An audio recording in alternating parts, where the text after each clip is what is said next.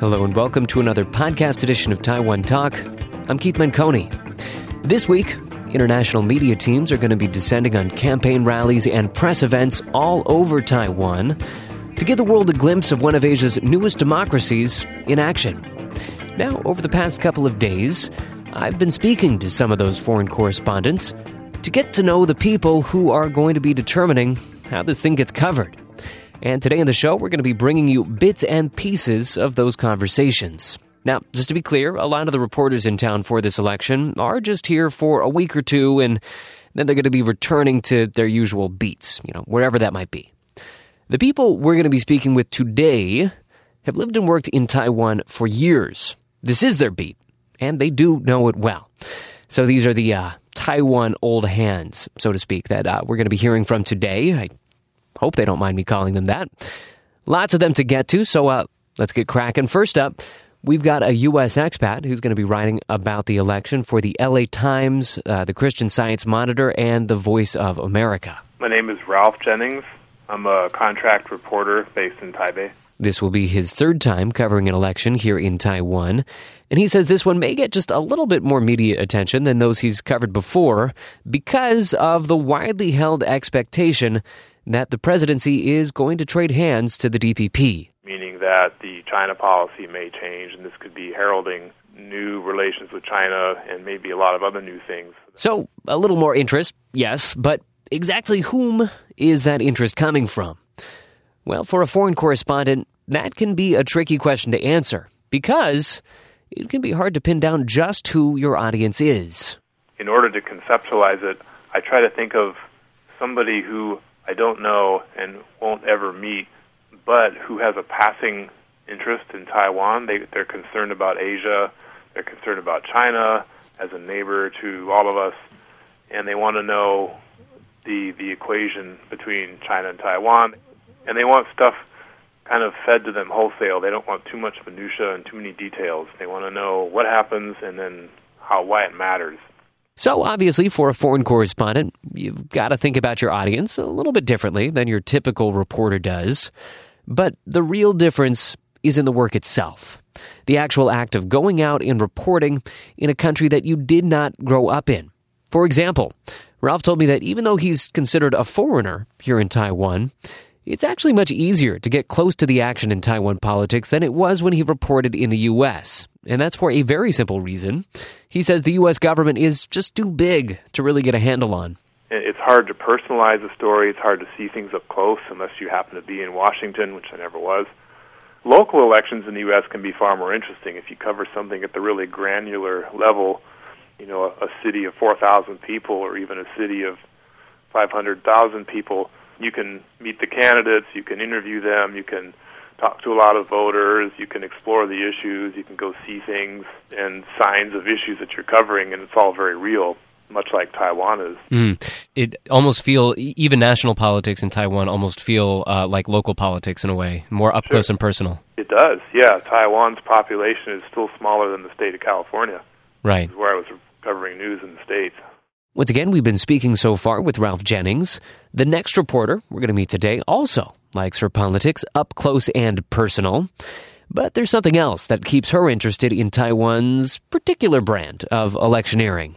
For me, it's all the hype and the energy. That's Jane Ricards. She's the Taiwan correspondent for The Economist and also an Australian expat. I like walking around with the campaign parades and things like that and just experiencing all the energy. And like, for example, when I was covering the municipal elections last year and I was in Taichung and I was walking around with Lin Jialong's procession through this sort of working class sort of district on the very outskirts of Taichung, and they're releasing firecrackers and things like that. It's kind of like a bolt of energy or sort of recharges you. So I sort of like that. And so this kind of energy that you see at these elections, do you think that that would be really different if you were, say, back in Australia covering an election there? Do you think that it's a totally different ballgame here? I think it's a totally different ballgame, but I'd qualify that by saying I haven't been a reporter in Australia for at least 11 years, and I've never covered an election in Australia. But yes, I think it's a completely different ballgame. It's especially all the street activities, like sort of going through the streets and releasing firecrackers. You obviously wouldn't see Australian politicians do that. I think Taiwan's a very youthful democracy, and I think that really comes through in all the campaign activities. Australia's been a democracy much longer, and it's got very strong and stable institutions, and people just don't get fired up as much. I mean, Australian apathy to politics is just famous, the sort of laconic, who gives a whatever. So, you can really, this is a very young democracy and a lot of zeal for politics, and I think that got an extra burst of momentum with the Sunflower Movement, and you can see a lot of young activists are running for election, like with the New Power Party. Huang Guochang was a leader with the Sunflower Movement. He's heading the New Power Party, and then you have young activists running with the Green Party SDP coalition. And there's a zest for politics, which is sort of expressed quite a lot in activities which you don't sort of see so much in Australia. Moving right along to the final correspondent we're going to be speaking with today, Klaus Bardenhagen. He's a freelance reporter here in Taiwan for a number of German-language media outlets. Now, just like Jane, Klaus has also noticed a big difference between what elections look like here and what they looked like back home in Germany. When I spoke with him, he told me that maybe the biggest difference is that the emotions just seem to run a little bit higher here in Taiwan politics.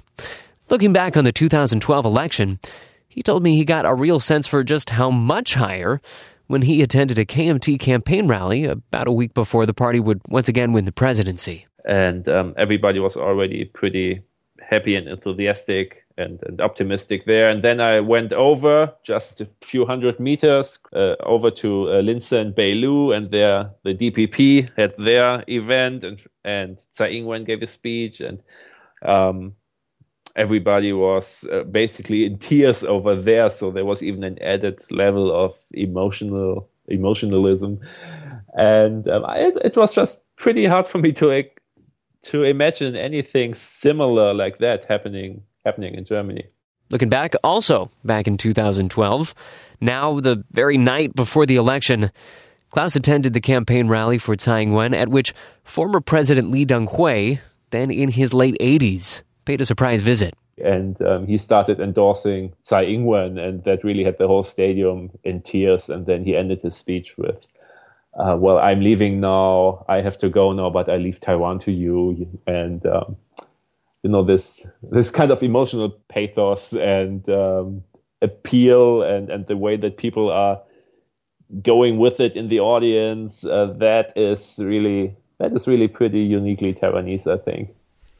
So generally, the thing that really takes you about Taiwan is just I guess I would almost say the pitch of the election, or the emotional relevance. Yeah, right. The importance that people attach to it, rationally as well as emotionally. That's really something that makes politics in Taiwan stand out. So far, we've really just been taking a look at the actual work that these reporters are going to be doing. But what about the stories they're going to be telling? I asked Jane to lay out for me what she thinks her audience is going to be interested in. The international interest is always about cross-strait relations, and will there be more cross-strait instability with the Tsai Ing-wen government? And another thing we were talking about is, would there be instability if the LY was dominated by the KMT and there was a DPP administration, because there could be conflict there. But basically, an international audience, the main thing that the editors think the international audience wants to know is just stability. And then after that, too, it's true that Taiwan's one of Asia's feistiest democracies, if not one of the world's feistiest democracies. So people are also interested in democratic achievements, which are really quite astounding. So they're interested in that too. And then there's also the really quirky element, like, for example, White Wolf, the ex-Triad boss, is running for the legislature as is a heavy metal guitarist, and then Wu Kai-shi, the former Tiananmen Square dissident, is also running. I mean, all those really quirky things are also really interesting, but I'd say the main thing people want to know about is cross-strait stability, because Taiwan is a global flashpoint. As Jane says, that cross-strait global flashpoint angle, that is where the international focus is pointed. So much so that sometimes you get the sense that it can crowd out other stories going on in Taiwan. Stuff that is going to matter here in Taiwan come election day, especially to voters, but might not make quite as much sense to an international audience. I asked Ralph if that cross-strait focus ever makes it difficult to tell all the stories that he'd like to get to. It does, to be honest. The other stories that are being told are the economy. As you probably know, Taiwan is now technically in a recession, and export orders have been declining since April of last year. People are aware that the world also pays attention to Taiwan because it recognizes this as a source of exports, especially for high-tech. So to the extent that the economy factors into the election, we will cover that angle as well. The only other angle that I see is the gender issue. Well, not really an issue, but the factor that we may have a first female president. There still aren't that many female leaders in the world, although certainly are some. So that story will be told. I'm not sure how well you could tell it. There's a gee whiz angle there, but does gender really affect how somebody leads the country? I don't know. But I'm sure some reporters out there will make a run for it and see what they can do. If you could pitch to your readers one narrative out of this campaign that you wish that they could know more about, but you think that it would be just too difficult to carry in the international press, what would that be? I would say that one thing that it's hard to tell, but it could be interesting if done right, would be the how fast Taiwan's democracy changes. We're barely looking at 30 years, and things have come a long way. You look at the media, you look at why people vote for who they vote for, you look at the role of vote buying and corruption in elections. You look at the toning down of in-your-face campaigning compared to social media. And you could make the case, the counter case that these things happen in democracies everywhere as they age. However, Taiwan has picked it up pretty fast. It's a small island population-wise, so things tend to have things move more quickly.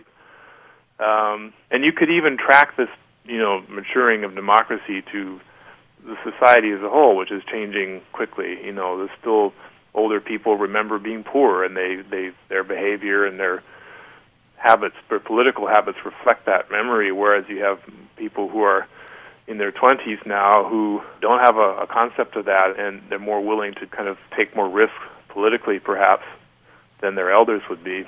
When I spoke with Klaus, meanwhile, he also emphasized some of the recent social changes here in Taiwan as being really key to understanding this election, and in particular, why we are more than likely about to witness big gains for the DPP. The reason that we're seeing this happening, which we did not expect 4 years ago, is that Taiwan's civil society has really been shaken up and awoken by the social movements that happened here, of which the Sunflower Movement, this parliament occupation, was only the pinnacle. There was a lot going on before that. So one of the important stories for me would be to say that a long time feeling of dissatisfaction with the government and social unrest now is leading to political change. Now, of course, all of this is by no means to suggest that the cross-strait angle doesn't matter.